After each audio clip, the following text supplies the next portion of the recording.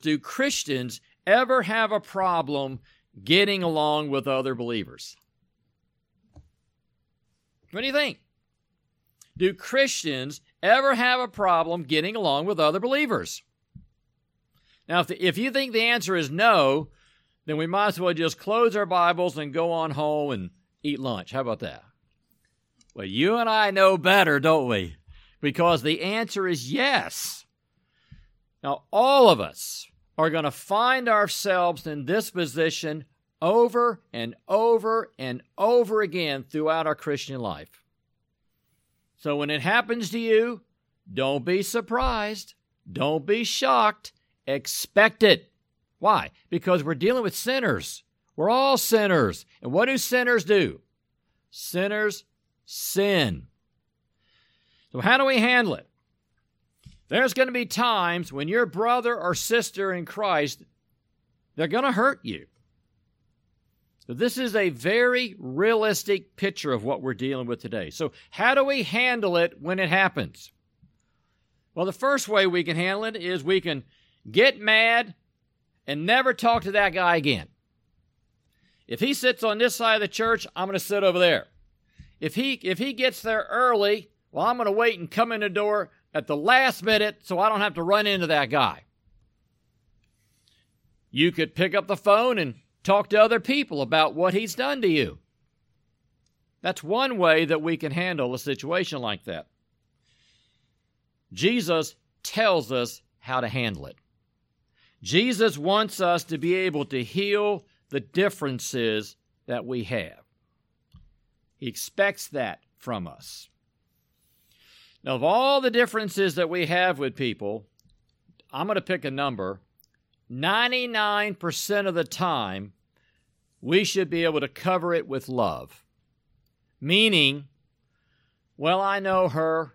I know she didn't mean that. Maybe I just took it the wrong way. 99% of the time, we should be able to cover it with love.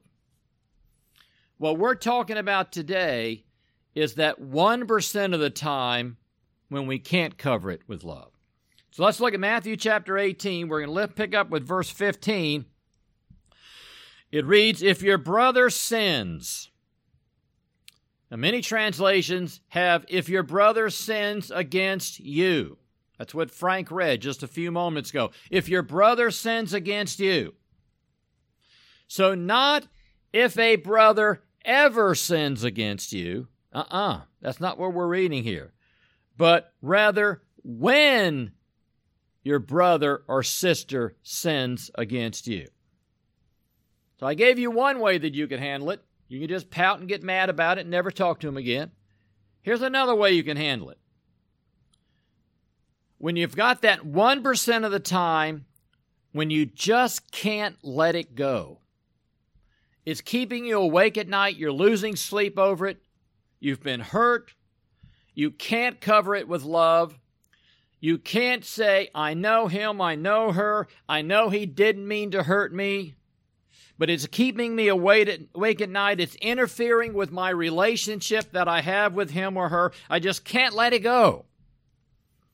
That 1% of the time, how do we handle it? Matthew chapter 18. Now, the purpose in going, notice, if your brother or sister sins against you, go and show him his fault in private. If he listens to you, you've won your brother. So the purpose in going isn't to condemn. It isn't to criticize. Why do we go? We go because we have direct knowledge of the event. We know exactly what happened. So notice, you, the one who is hurt, you are responsible to seek reconciliation with a fellow believer. You have the responsibility, not the other person. It's on you. And there's two words in this verse that I want you to see. If your brother sins against you, go and show. Go and show. Go and show.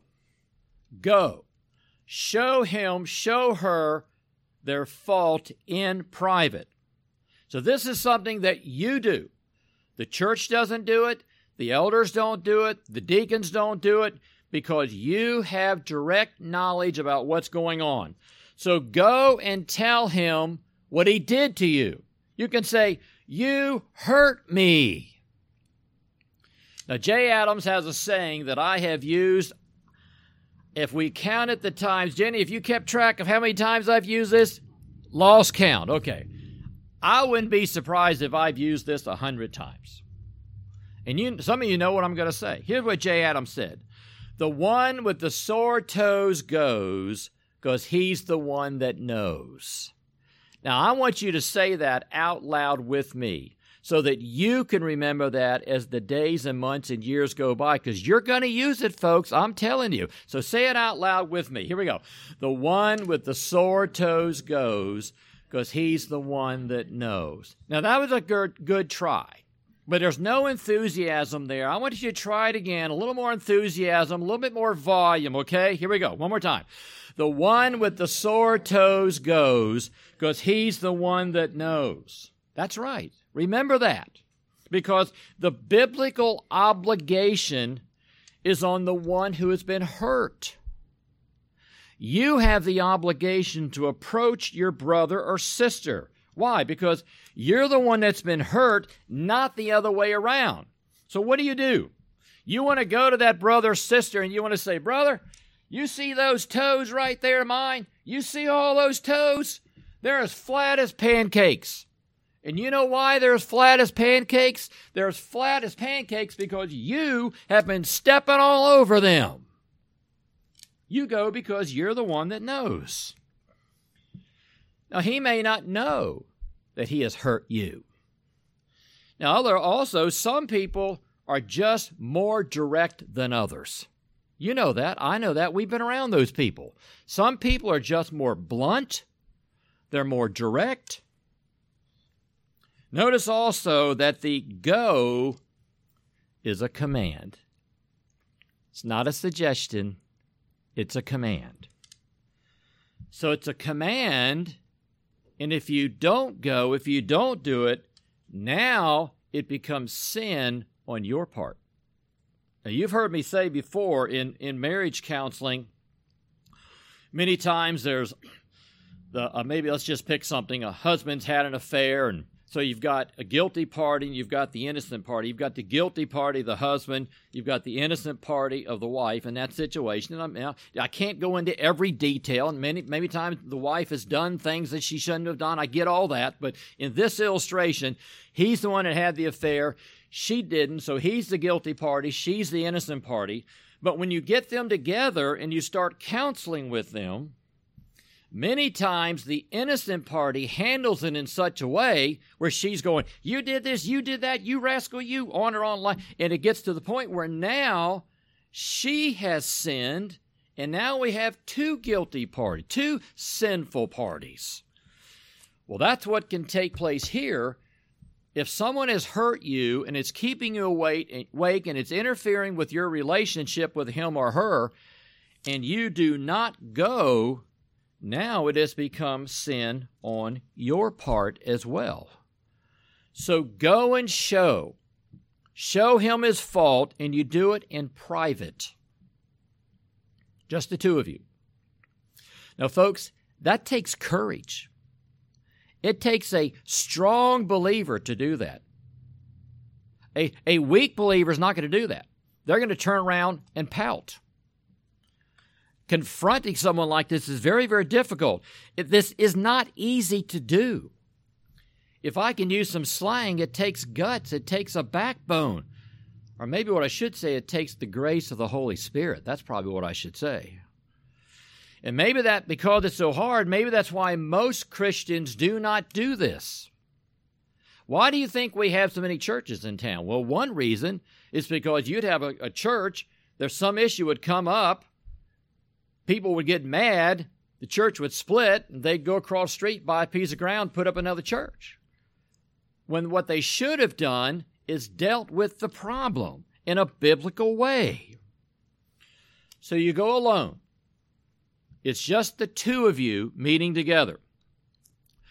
Now, every church member has a responsibility to go privately to a sinning believer and show him or her their sin. Now, you need to be able to prove your point. You need to be able to prove your point. So you would go and you'd say something like this. Did I misunderstand you? It seems to me that you said this. Am I right? Am I wrong? But also, you need to go in a very humble way. A very humble way. It takes a humble person to do this right, using the fruit of the Spirit. But also, it takes a strong person to do it right. Now, normally we don't associate those two together. We don't put being strong and being humble together. But that's what Jesus was. He was strong and he was humble. So we go and show. Now, this is the practice that God himself uses with his people. I'm going to read to you from Genesis chapter 3. We all know that chapter 3, verses 8 through 13. Adam and Eve have sinned. God is going to speak to them. Notice the words. They, Adam and Eve, heard the sound of the Lord God walking in the garden in the cool of the day, and the man and his wife hid themselves from the presence of the Lord God among the trees of the garden. Then the Lord God called to the man and said to him, Where are you? He said, I heard the sound of you in the garden, and I was afraid because I was naked, so I hid myself. And he said, Who told you that you were naked? Have you eaten from the tree of which I commanded you not to eat? The man said, The woman whom you gave to be with me, she gave me from the tree, and I ate. Then the Lord God said to the woman, What is this you have done? And the woman said, The serpent deceived me, and I ate. Now notice, God approaches Adam and Eve. Now God asked a lot of questions. Now there's two reasons why you would ask questions. You would ask a question to get answers. You think God needed answers? Don't think so. God didn't need answers. The other reason we ask questions is sometimes we want to make a point when we already know the answers. That's what God was doing there. So now here you go, you're the one that goes, and you go in private. Now why do you go in private? Because you want to keep it private. Here's a principle that you want to work by. The goal is to contain sin. You want to contain sin. The principle, you don't want to spread sin. You want to contain it. So you only invite people in who are a part of the problem or part of the solution. That's the only people you would ever talk to in something like this. We're getting ahead of ourselves a little bit. We're going to be dealing with this next week as well. You only invite people in who are part of the problem or part of the solution. So your goal is you want to keep it private because you have a responsibility to protect the reputation and the testimony of the person that has sinned against you. So you want to talk to him alone.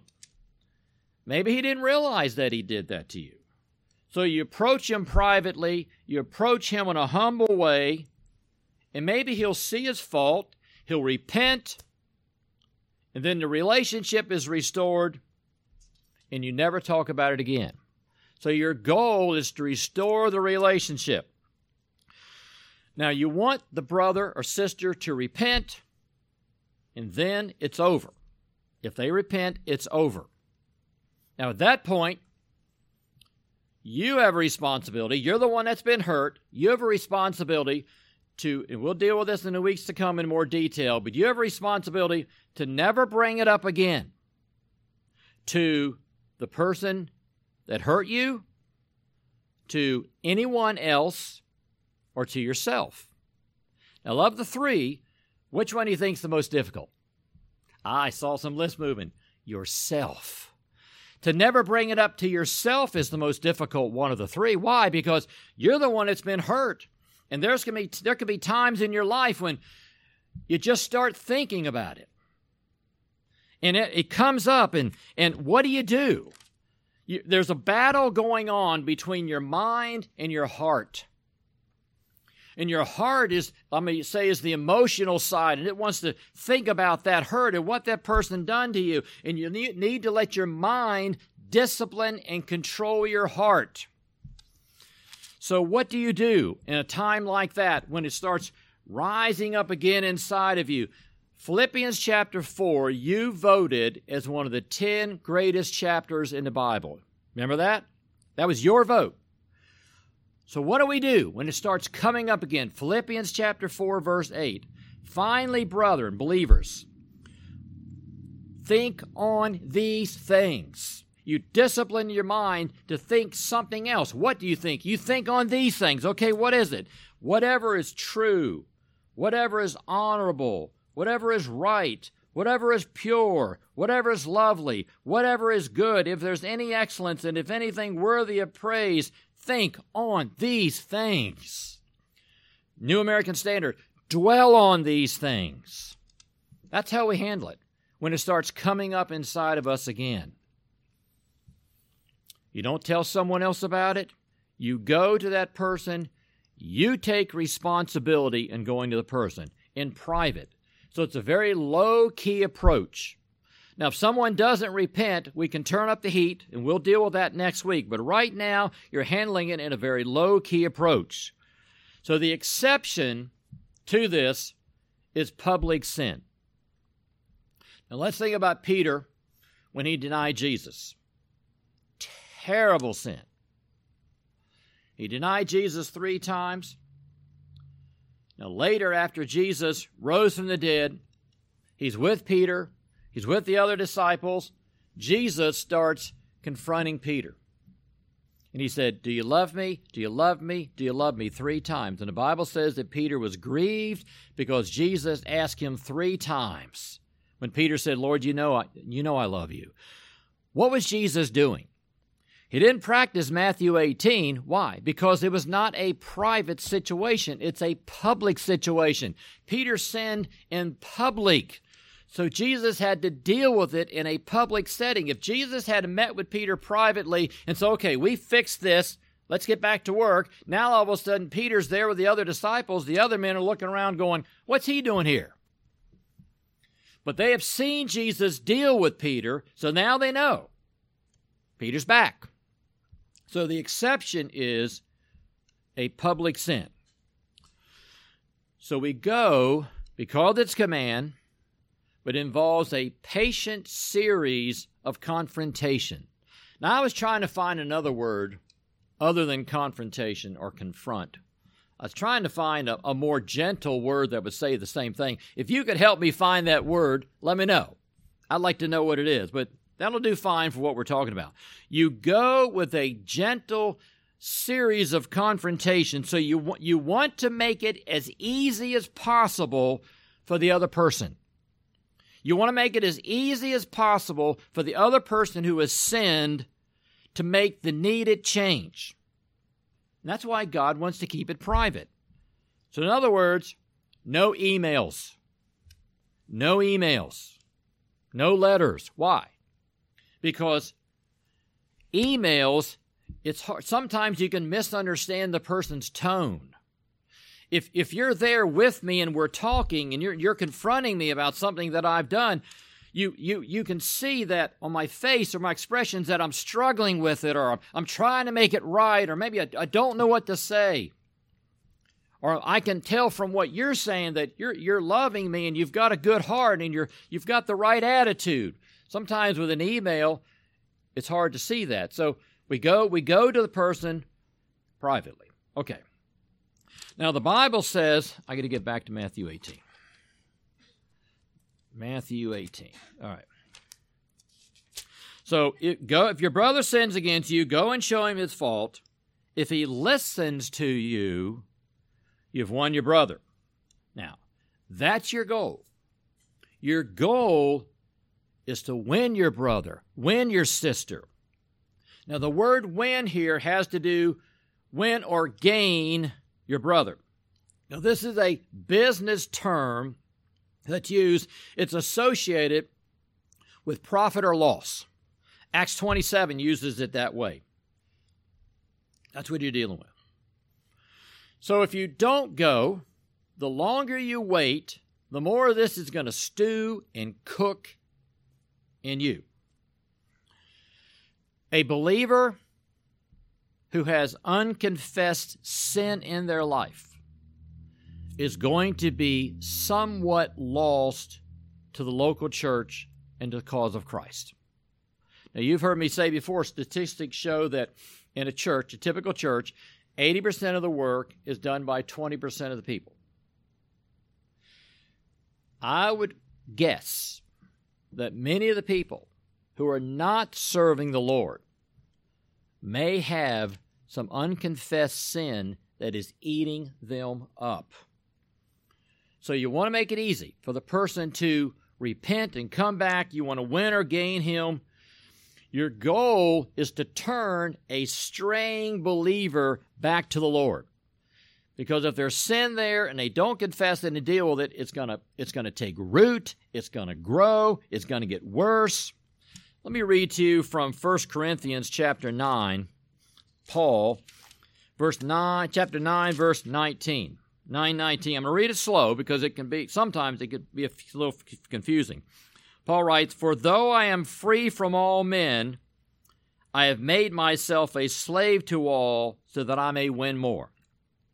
To the Jews I became as a Jew, so that I might win Jews. To those who are under the law, as under the law, though not being myself under the law, so that I might win those who are under the law." So what's he trying to do? He's trying to win people and win them, bring them back to the Lord. It's a word used for winning the lost. However, in our context, we also believe that there is a time when you need to win back a believer. You need to win back a believer. We need to win back those who are saved. Now, Paul does another great job in explaining this. I'm going to go to Galatians chapter 6. This is a great verse. I would encourage you to either memorize it or mark it, underline it in some way in your Bible. Galatians chapter 6. Listen to what Paul says. "Brethren," so he's talking to believers, "even if anyone is caught in any trespass, sin, you who are spiritual, such one in a spirit of gentleness. Each one look into yourself so that you too will not be tempted." Meaning, whatever that brother or sister has done to you, we need to realize that could be us. I could do the same thing. The person who hurt me, it could be me. I could be doing that next week.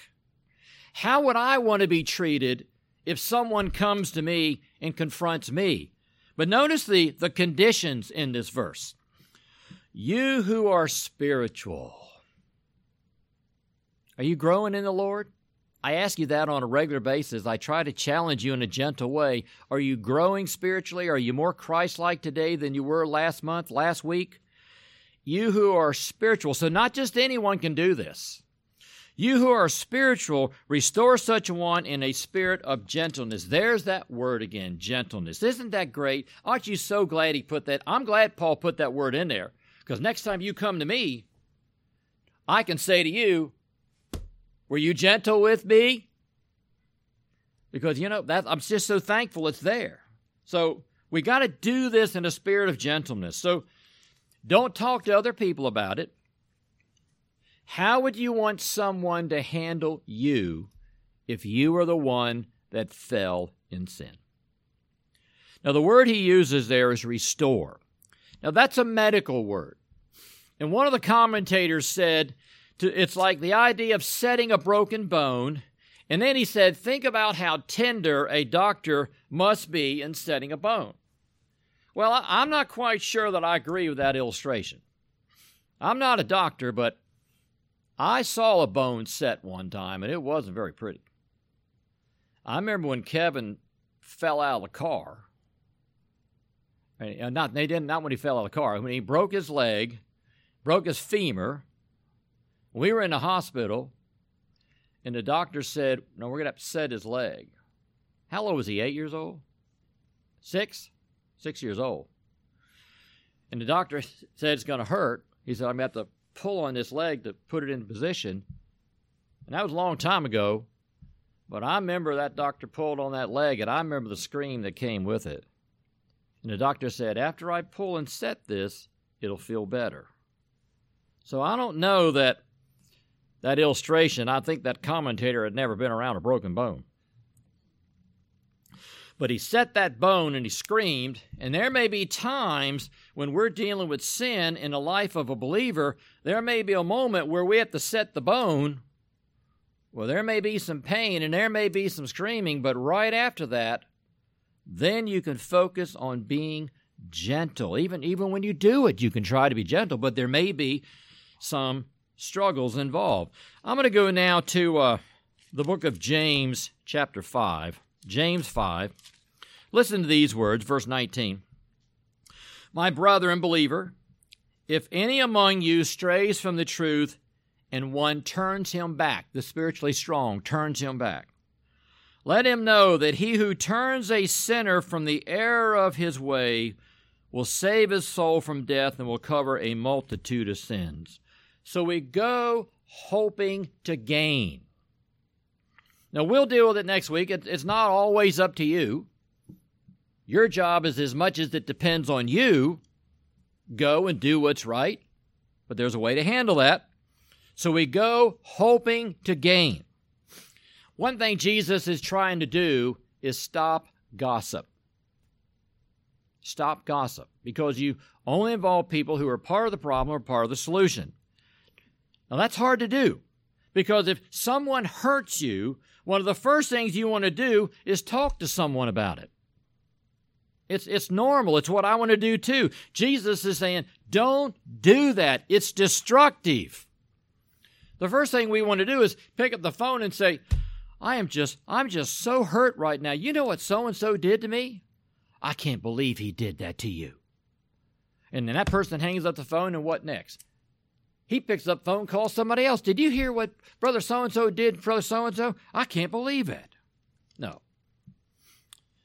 The way to save a relationship is to go to the person who hurt you. Now, sometimes that's all that's required. He may say, you're right. I didn't see it. I see it now. Please forgive me. And when that happens, you must forgive him. Sometimes that's hard because you don't want to. But you must forgive him. And when you do that, the matter's closed. That's when you don't bring it up again to him, someone else, or yourself. That means you've gained your brother. You've fixed the problem. You've restored the relationship. But notice when Christians confront. I left out a word. It's right up front. The word if. If your brother sins against you, only if. Now that if is very, very important. You're not looking into every closet, trying to find something that you can bring up against someone.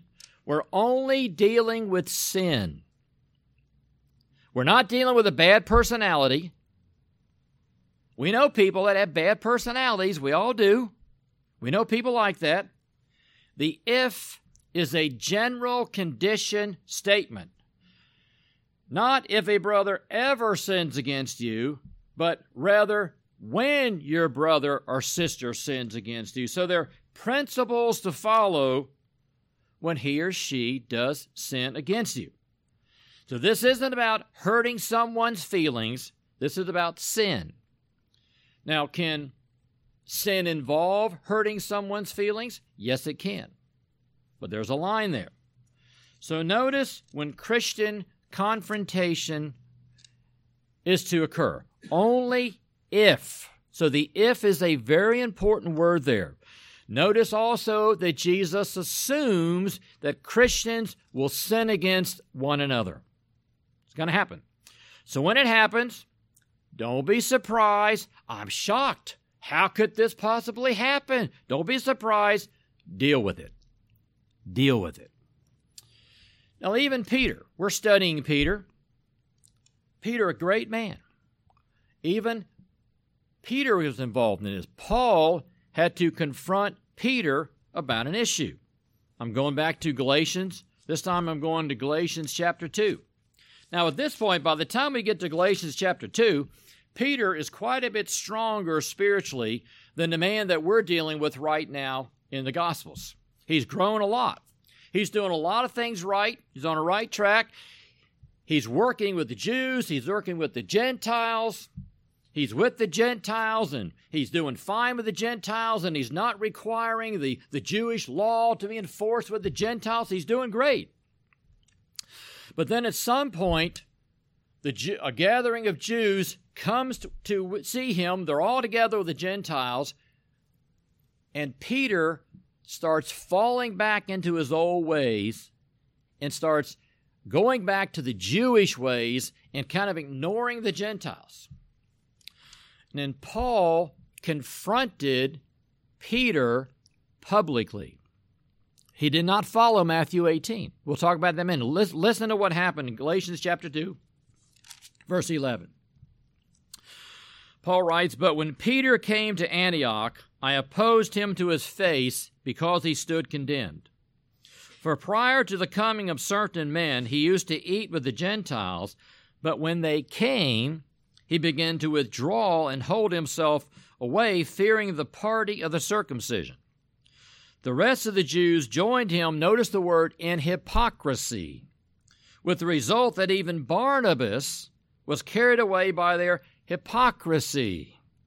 But when I saw that they were not straightforward about the truth of the gospel, I said to Peter in the presence of all, if you, being a Jew, live like the Gentiles and not like the Jews, how is it that you compel the Gentiles to live like Jews?" So Paul sees this problem, and he sees that Peter is part of it. He didn't follow Matthew 18 and go to him privately. Why? Because it's a public event. It happened in front of everyone. So Paul has to deal with it in front of everyone. So how did Peter take that? How did Peter respond to that? Well, we don't know because we don't have an answer. So did Peter get mad and say, I never want to work with Paul again. Let him go that way. I'll go this way. I'm done with Paul. I don't think so, because we have a hint.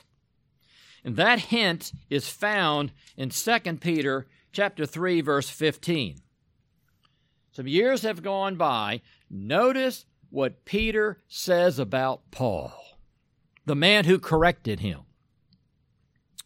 "And regard the patience of our Lord as salvation," here we go, "just as also our beloved brother Paul, according to the wisdom given him, wrote to you." How does Peter describe the man who corrected him in public in front of other people? He calls him our beloved brother Paul. So folks, your goal is to win your brother, not the argument. The goal is to win your brother, not the argument. You don't want to win the argument and lose your brother. Yeah, you can win the argument, and there's bodies everywhere with blood flowing, but yeah, you won the argument. You want to win your brother as well as the argument. Okay, why confront? And I wish I could find a better word than that. Because of the value of one wandering sheep.